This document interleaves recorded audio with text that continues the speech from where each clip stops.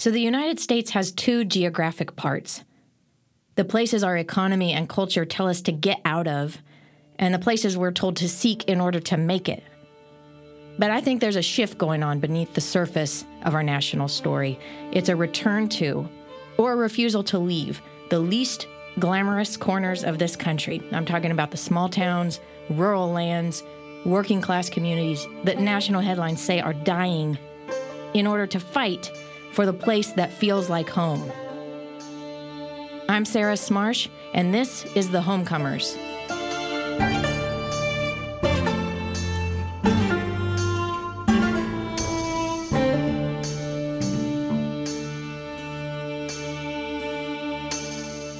I want to find people who are just as passionate about not seeing this place die. I don't think I can continue to exist within this region without trying to focus my lens and trying to understand other people who give a shit.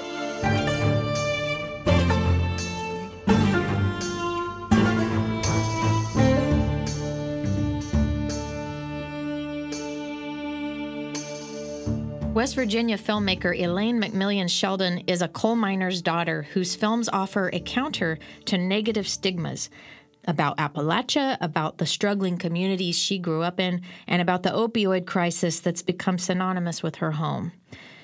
Her Emmy-winning, Oscar-nominated short documentary Heroine, for instance, which is set in Huntington, West Virginia, isn't all about despair, like most of those stories, but rather it focuses on problem-solving efforts by three local women.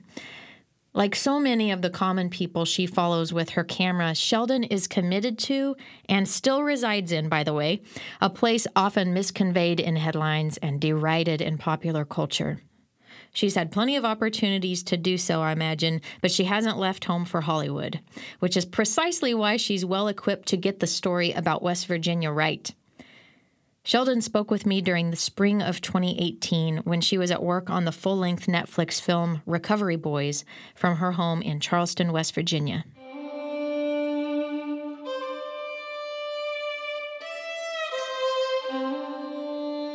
How would you describe, first off, the class background of your upbringing? I was born in Abingdon, Virginia, and I grew up in Logan, West Virginia. And we moved 12 times before I was in sixth grade between those two towns. My dad worked in the coal industry right out of high school. He worked underground with his dad and then was the first in our family to go to college, which was advised against by his own dad. You know, my grandpa, once my dad got a diploma, said to him, like, I don't know what you plan to do with that piece of paper, because it was a break away from family tradition. And it sort of put my dad in a difficult position, and still to this day, difficult position, being sort of seen as an outsider within his own family, choosing a different path, moving his family away from the location that it was an unspoken rule that everyone in my family would stay in these two hollers. And my family did it, and we left. And, you know, I'm thankful we did, because I've had so many opportunities that a lot of my cousins just haven't been able to access. So we were solidly middle class. I've learned since then that middle class in West Virginia feels and looks and manifests itself a little bit different than maybe someone who grew up in L.A. and calls themselves middle class. Right. I went to schools, systems that were underfunded. We lived in a lot of coal company homes, which meant we didn't own them. I remember not being able to paint the walls or, like, personalize your house in any way. So I would just, like, cover my closet in stickers because I wanted to really personalize my childhood bedroom, but I wasn't allowed because it was owned by the coal company. But we also had our own homes in some places, and I never personally wanted for anything. I really feel like my dad's early life decisions impacted me in a pretty big way. So you were a kid in the 90s. The inequality and the rising mortality rates and the addiction crises that we're going to talk about later in the conversation, those trends were already beginning during your childhood while you were relative to that place, middle class. You had a sense of decline in your immediate vantage, it sounds like. Yeah, I mean, I think as a kid, you see things, you're not seeing them from a systems point of view like you do as an adult. You're just seeing things as you come across them. And there was a clear disparity and lack of cohesion among some of my classmates whose parents had died or had left or were in prison. I remember one particular kid just really struggling in school, and I remember he couldn't hold a pencil correctly, and like a lot of us other students were trying to teach him. This was like in third grade, and he was raised by his grandparents who were doing their best, but really were not in a position to be raising a third and fourth grade kid. So there were situations like that where you just realized how lucky you were.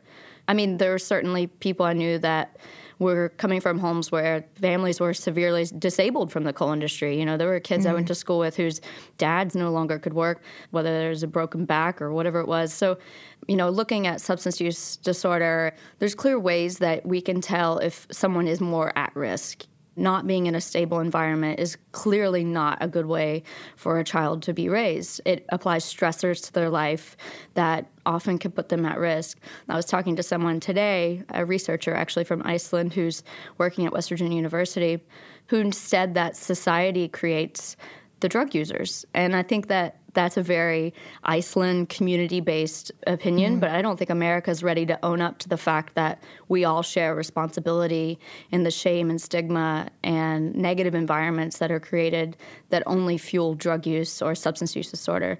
I don't think I was aware of all those things when I was little. I was just more aware that I had it better than some kids. I had a mom that when she got off work would pick me up from school, and my parents were very involved in my life, and not every kid had that, and I really credit that to where I am today.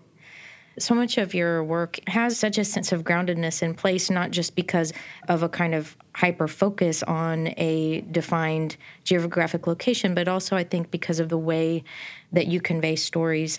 I am just curious how you would describe the place of Logan County, West Virginia, as just a piece of earth and topography apart from politics and society and class and all these man-made structures. To this day, when I pass the hills or mountains that there's fog rolling out of them or mist rolling out of them, that I don't stop and take a photo, I regret it. But it seems that when reporters come to Appalachia, it's like, number one, rundown homes and abandoned toys. Let's show how desperate the situation is. When, the reality is that's some kid's toy, and I'm sure if you talk to them, they'd have a full story in and of themselves that paints a different story than desperation.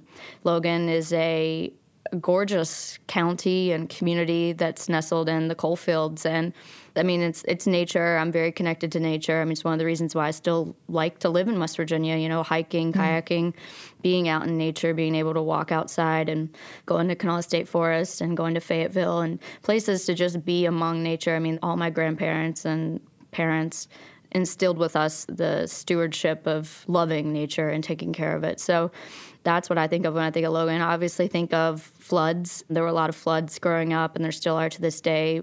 Doesn't help the strip mining and timbering in Logan County and surrounding counties.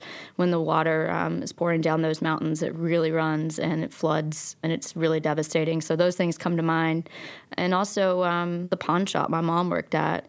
I would go there after school and just sit in the back room and watch TV. But the people that would come in, whether they were the town drunk or the preacher, it was like a place where everybody came in, this pawn shop, and just had conversations with the owner named Dawn and my mom would sell people jewelry. And it was just a really interesting way to understand how a town functions with these different types of characters and how they all play a really important role to that fabric.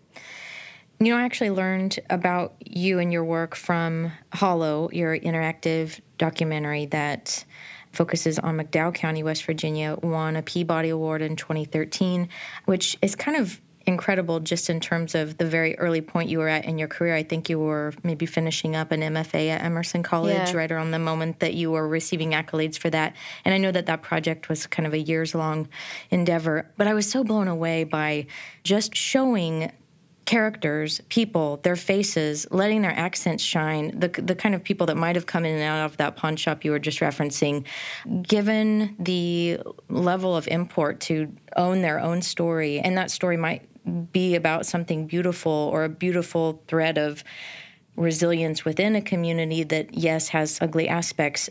It was around that time that I was first starting to think as a writer about how much I had kind of trained so many of those aspects of my own rural Kansas upbringing out of my voice and out of my kind of way of navigating the world. And hot damn, here is some video and audio where I see and hear the people that I am wanting to be writing about. And it's so rare, it stuck with me.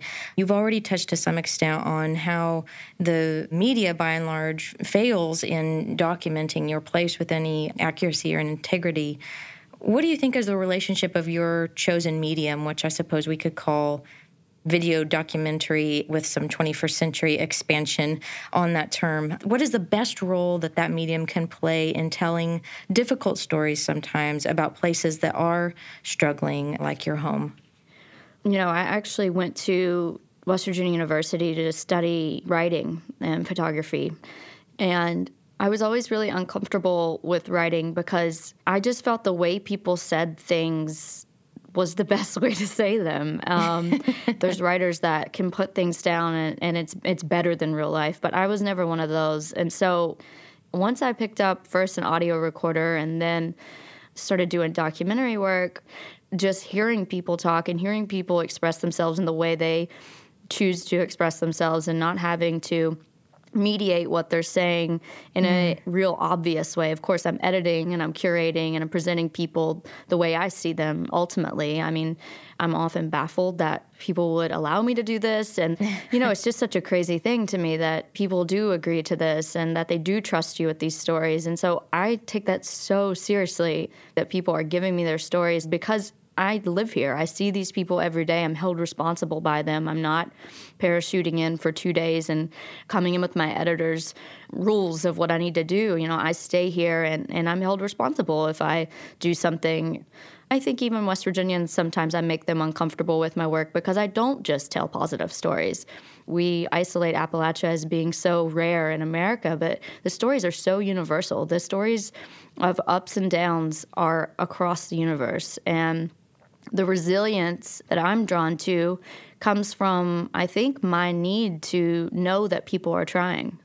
I don't think I can continue to exist within this region, which has seen very little progress over the past 60 years, without trying to focus my lens and trying to understand other people who give a shit. Essentially, I think that's what it comes down to. I want to find people who are just as passionate about not seeing this place die. And, I have a lot of regret about losing my accent. When I went to college, I consciously got rid of my accent. People would repeat me. They would mock me. They would repeat back what I was saying. And I knew that if I wanted to be taken seriously, I couldn't have that accent. And at that time, I was 18 and thought I was never going to come back to West Virginia, so it didn't really matter. But now that I'm back, it always is sort of a thing. Like, my accent will come back if I'm with my family for a while or with people who have an accent, but it is kind of gone, and that part of my identity is lost in that way. And so the documentary form just allows me to be in people's lives. It allows me to be present. It allows me to witness things that I want to share with the world about this place that I think are universal. I certainly, as a journalist who has chosen to stay in my native state of Kansas, I am partial to your perspective, and I think being present in your home improves the work immensely. I can't imagine that anyone would disagree with that. You have described, though, that it's like through the work you are paradoxically at once making yourself sort of an outsider in some ways, kind of like your dad did as his first-generation college student, but also keeping not just 1 foot, but 2 feet in West Virginia, and yet it's sort of like your mind is also in other pastures. How does your community relate to that?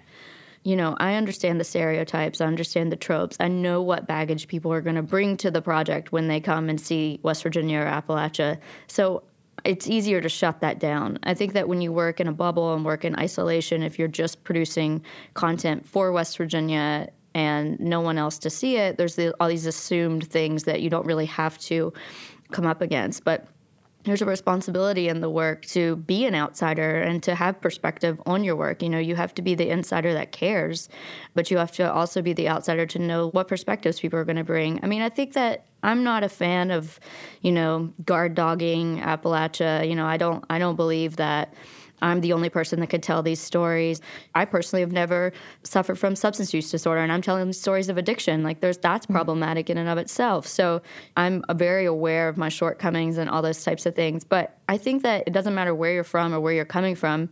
The access that you're granted and the stories that people will give you are only as deep as you allow them to be. If you stick around long enough in any situation, I think people will open up. In situations where I feel like people aren't opening up, I don't put that fault on myself. I think that, there's just some people that are less likely to open up than others. But I certainly think that with heroin, the 3 women who were in the film, we had a special relationship, and they let us see things that they haven't let other media see. And they trusted us because we paid our dues. We stuck around long enough without cameras and really tried to get to know them in a way that felt deeper than a lot of other media coming in. So it's not that I don't think it can be done correctly, because I certainly think it's needed, because journalism is not being funded here in the state. And so we do need people helping to spread the news about what's happening here. But I just think it's on the actual reporter, journalist, writer, documentary filmmaker. It's on them to be willing to create a deeper relationship. And I think that takes time, and oftentimes that time is money. So I think there's a reason why, it's not as deep as it could be. I have the luxury of living here. Most people wouldn't call living in West Virginia a luxury, but for me it is, For me it means I can spend an entire day with someone, having lunch with them. And it's those times off camera for me that I think are actually more important and that inform the work that happens on camera. And I often wonder if people can feel that, because I feel it. Once I turn the camera back on and we've had a moment off camera, the dynamics change, and there's a huge power structure involved. You're documenting someone. I really hate using the word subjects and characters and those types of things, but it is what it is. There is a power structure, and I don't deny that. So I think it's on the reporter. I don't care where you're from. If you're willing to go deep with that person and just allow them to be who they are and not correct them. The number of times I've witnessed a reporter come to Appalachia and interrupt someone during an interview or during a time when they're emotional to get them to say something in a better way, in their opinion. I just don't do that in my work. If you need to get something a second time, you let someone finish where they are and you bring it back up later. So there's this using people for sound bites sort of data collection that's been happening for a long time here, and I just try to avoid that and let people be who they are. Your films do kind of represent, in some ways, for me, a corrective of stereotypes and tropes, some of which you've already discussed, a lot of which are a result of, like you said, journalists just not having enough time to get it right. Some of it, I think, is a result of subconscious or conscious classist bias on the part of the person doing the storytelling. I know that earlier in your career, you did a film in post-Katrina Ninth Ward in New Orleans, and then, as we've discussed, McDowell County and Huntington in West Virginia. These are all places that in different ways have had deep narratives of despair and destitution carved into them by popular media, heroin specifically in the realm of addiction. So you have this recurring professional theme of kind of reframing or redefining issues to focus on the solutions, the resilience, the dignity.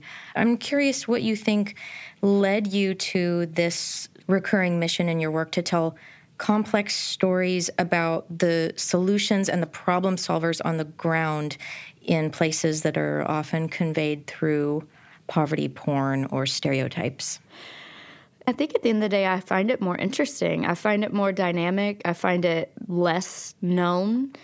When I go home for Christmas with my cousins and uncles and everyone, the conversation is about the price of coal, how much wood everyone's chopped that year, how long it's going to last, how much the chickens cost this time of year, how working on a cement floor really hurts your back, how they cut your pay at the front desk at the hospital. And I think that they helped me become a journalist. They helped me care about stories that impact all of them. At the same tone, I'm not a negative person. I don't like to live in negativity. I don't like writing people off and writing situations off as hopeless. I think there's a big difference between being hopeful and being optimistic. Optimistic means You're not going to do anything about it. It's just going to turn out all right. Pessimistic, you're not going to do anything about it. It's going to turn out terrible. But for me, this hopefulness lies somewhere where Jan Rader and Patricia Keller and Nisha Freeman from Heroin are, which is they don't actually know if what they're doing is going to have long-term impact, but they believe that it will have some impact. We can talk about the problem all day, but who's trying to change it, and what does that look like?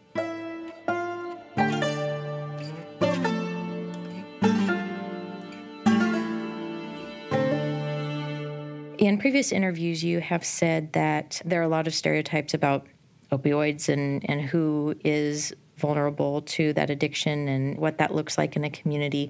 You've pushed back on that before and said all of us are one bad injury away from the danger zone of getting hooked, and also that this crisis really knows no class, race, or gender. I wanted to kind of explore the class angle of that specifically.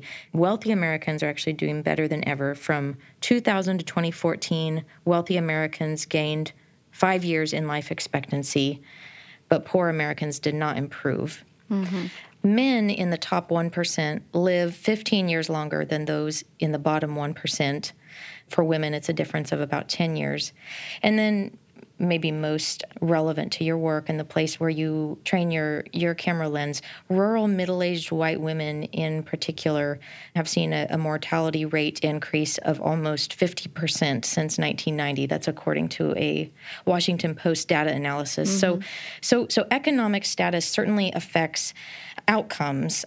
Mm-hmm. What is the relationship between class and addiction, and specifically rural life and addiction? You know, one of the reasons it's important to say that addiction sees no gender, race, and class is for a number of reasons. Communities of color have been completely disregarded in the conversation of rehabilitation, have been completely locked up and thrown away for their addictions. And I think it's a valid point to question why the opioid crisis is getting so much attention right now when it's largely affecting white populations. In terms of class, you know, when heroin came out, there was a review, and someone had written this about heroin. The concept of seeing people from a lower income town struggling with addiction could turn some people off and lose their interest right off the bat. So the fact that we have such a minor capacity to care about a class that we know nothing about butts up against a lot of the work I'm doing. I think there are very clear indicators that say chronic poverty and addiction go hand in hand. When you're in a system that's broken, when you're in a household that drugs are present, or a household that isn't stable. I mean, that's not just in white rural or black urban, that's across the board. But I think that for me, I mean, I came into this with this knowledge that my friends were dying. I went to this thing with my parents and found out that a girl that I went to prom with was found dead in a Kentucky hotel. She had overdosed, and her boyfriend was being potentially charged with her murder because he had supplied the drugs. And then I had friends that I found out when I was filming a scene for Recovery Boys during Overdose Awareness Day. I heard their names being called out over the speaker when they were naming all the OD victims. So, and those are all women. I have a handful of male friends that have overdosed as well, but majority of my experience has been losing female friends from middle school and high school who I've lost touch with. I think that when we talk about rural addiction, I think as a society we still see this as a bad decision, as a moral failure. And until we take morality out of it and truly understand the many different factors that steer someone towards addiction, or, you know, some of the girls that I knew actually were prescribed OxyContin. You know, 4 out of 5 heroin users started with a legal pill. So I just think there's a lot of misunderstanding around how powerful these drugs are. And, you know, when you're looking at a rural community, I think there's like 3 or 4 needle exchanges, syringe exchanges in West Virginia. So some people are traveling like 6 hours round trip to get clean needles. And this is a huge dispute in Charleston, where I live right now. Our mayor is wanting to shut down our syringe exchange by over-exaggerating the number of needles that are on the street, when in fact the needle exchange itself is based on The fact that you bring in the used needles and they exchange them for clean needles. This is the whole idea of a needle exchange, to get needles off the street. So there's just a lot of misinformation. There's a lot of morality brought to the conversation about who's worthy. Even within the same class, people that are judging those for being on welfare, they feel a higher moral standard because they themselves aren't on welfare. You're seeing that the same thing with people suffering from addiction. The substance is irrelevant to me. That's what I've learned in the filmmaking process.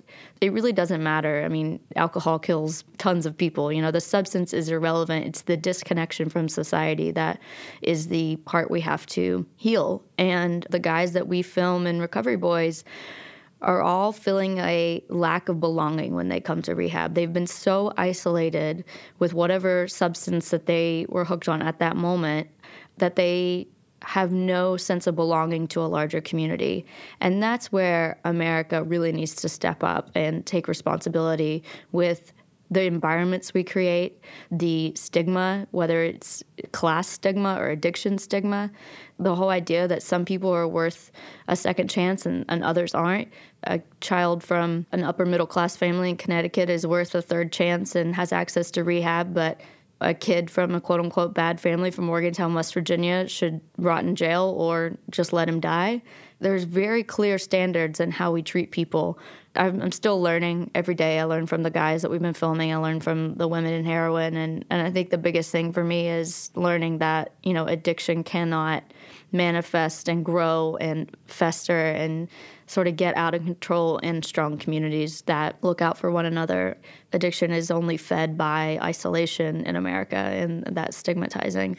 Some of what you just talked about kind of touched on a very recently in the news study out of the universities of Virginia and Wisconsin, I believe, suggesting that naloxone, also known as Narcan, which people who have watched heroin or been following this issue in the news know is administered in an emergency situation to save someone's life who is overdosing. This is a very expensive drug. In some cases, communities are accessing it by way of settlements with the very big pharma companies who initially pushed the pills into these communities that began the cycles of addiction. The study found that, or suggested that, increased access to naloxone has basically also increased risky behavior, quote unquote, with regard to drug use. So essentially the idea which you handled delicately in heroin, when Jan, the fire chief, delivers naloxone to first responders, some of them are very dubious, like, do I have to administer this? And you kind of glean that there is quandary within the community of like you said, who deserves a second chance, and to what extent are we just perpetuating this cycle of this burden on our society? And, it is sort of implied in some of these judgment calls, well, it'd be easier just to let them die. So I was curious, is this kind of like a strong feature of the local conversation about addiction in the community? I mean, there's a real divide. On one side of the fence is this is a public health crisis. West Virginia's overdose death rate is double the national average. We have more than 2 people a day dying in West Virginia, which is a really small state. So we feel that loss in a big way. That also means that those are people who cannot enter the workforce. We have a struggling economy. This feeds everything. And this also means there's a lot of emergency room visits. People are potentially sharing needles and passing Hep C, HIV. So from that perspective, you have public health advocates who are saying, put aside this right, wrong choice and moral failure argument. And sometimes you can get people over to your side on that. But the fact is, I actually wouldn't have a feature-length documentary about men in recovery unless Narcan was available. All of them would have been dead. I mean, they were all Narcan so many times. One of the guys that we filmed with that has now 18 months clean and is working in a construction company, doing really well, healthy relationships, he was Narcan 14 times. So I just think about them, and I think about the fact that I know this drug is extremely expensive. I know we're bankrupt as a state, but for me, I mean, there's nothing more important than looking at lives lost and people dying. I mean, we should care for one another at the end of the day. We should care, and we should make pharmaceutical companies pay. And I mean, I'm not a first responder, but I certainly know the amount of PTSD they have already. And I know that if we have a 3 strikes you're out type situation where we will only administer Narcan 3 times, and the 4th time we show up, if it's the same person, if they've had it 3 times, we won't, which has been proposed in Ohio. Imagine the PTSD from that, literally not being able to help someone and watching them die right in front of you.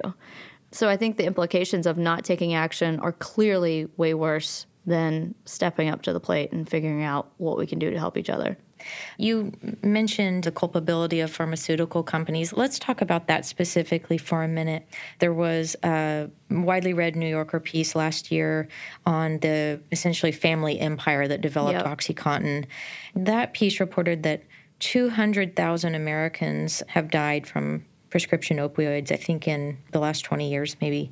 There is some historical precedent for this relationship between a drug that is potentially begun innocently. During the Civil War, morphine was used widely as a painkiller, and many soldiers ended up addicted.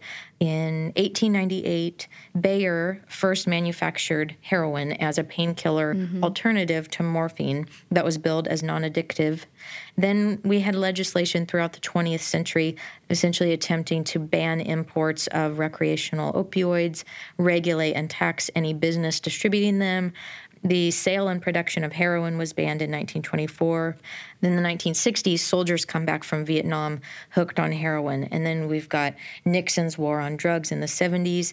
In the 80s, we've got like an increasingly punitive society where Congress is enacting mandatory minimum sentences for drug offenders.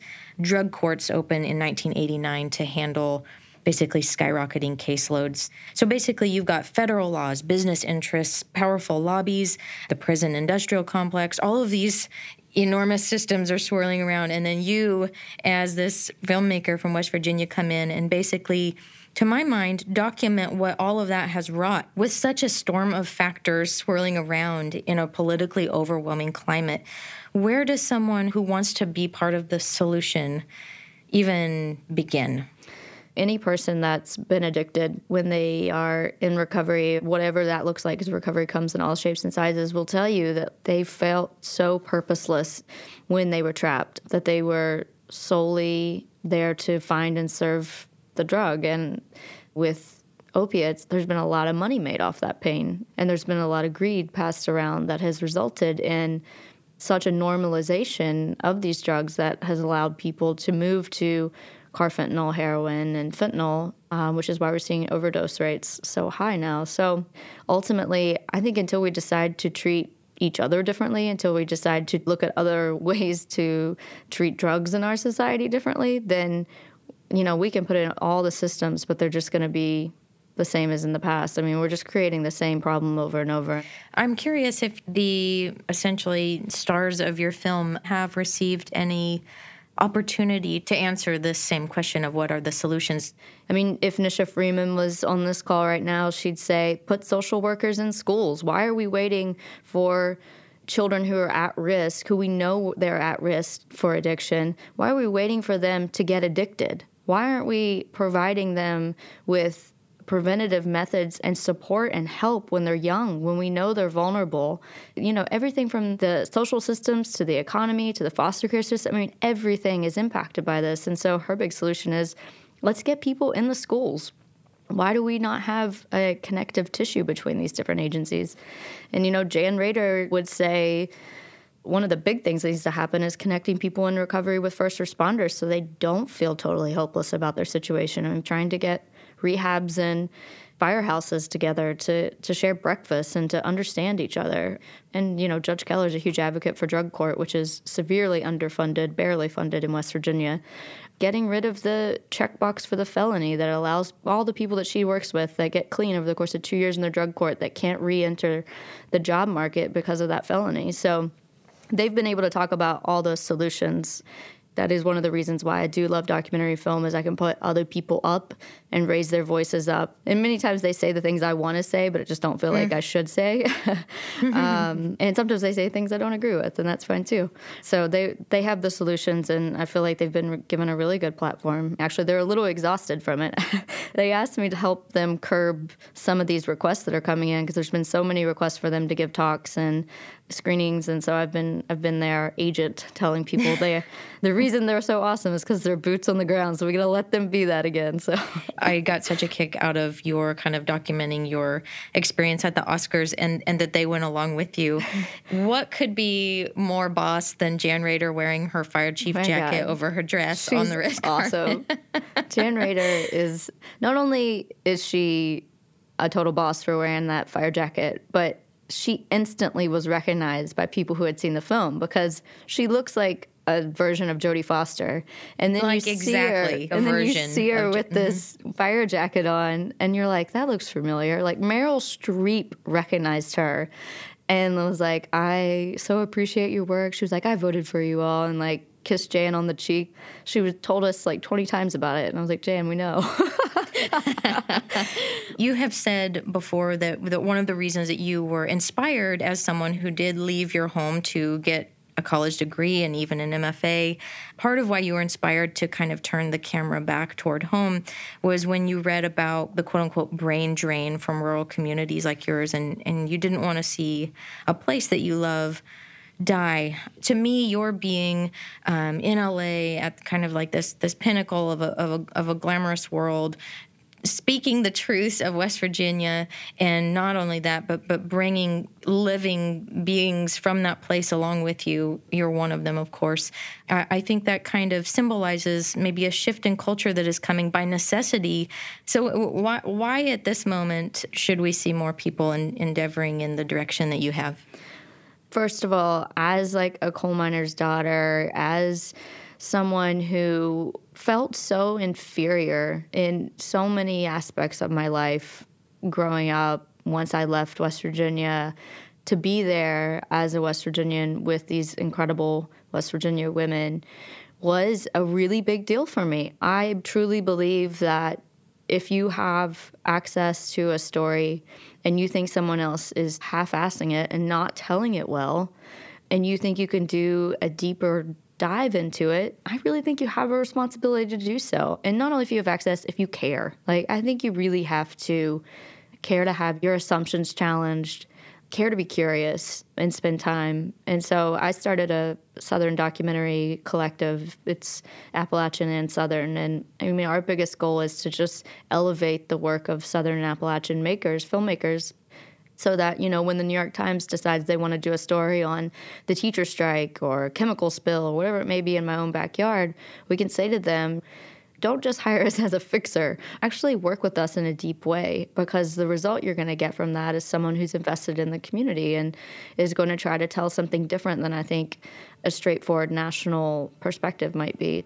America used to be made of writers and filmmakers that were dispatched and lived and were from all over this country. I mean, Flannery O'Connor was a staple in Georgia, and Georgia didn't always love her work, but Georgia was her work, and she was Georgia. And in many ways, I hope that I see some people return to where they have roots, dig into those.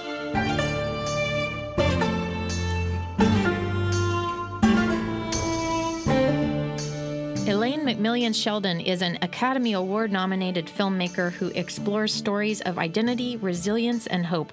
She's the director of 2 documentaries about the U.S. opioid crisis, Recovery Boys and the Emmy-winning Heroine. Sheldon also received a 2013 Peabody Award and a 2014 Emmy nomination for her interactive documentary Hollow, which I highly recommend. It reveals everyday life in post-industrial rural Appalachia.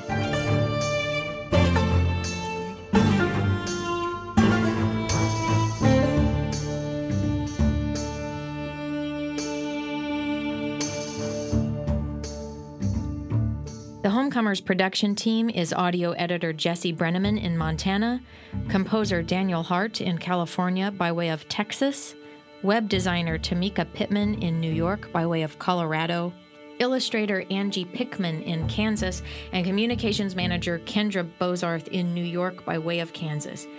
And I'm your host and executive producer Sarah Smarsh in Kansas. If you want to hear more episodes of The Homecomers or access Spanish translations and just get more information, go to thehomecomers.org. You can also find us on Facebook, Twitter, or Instagram and tell us your Homecomer story. Hey, thank you to Wes Jackson, co-founder of the Land Institute in rural Kansas, for his blessing to use a term he coined, Homecomers, for the title of this show. And special thanks this episode to research assistant Ida Herzog-Vito at the Harvard Kennedy School. The Homecomers is an independent production of Free State Media. It was created and produced with support from the Ford Foundation, the Robert Wood Johnson Foundation, and the Shorenstein Center on Media, Politics, and Public Policy at Harvard University.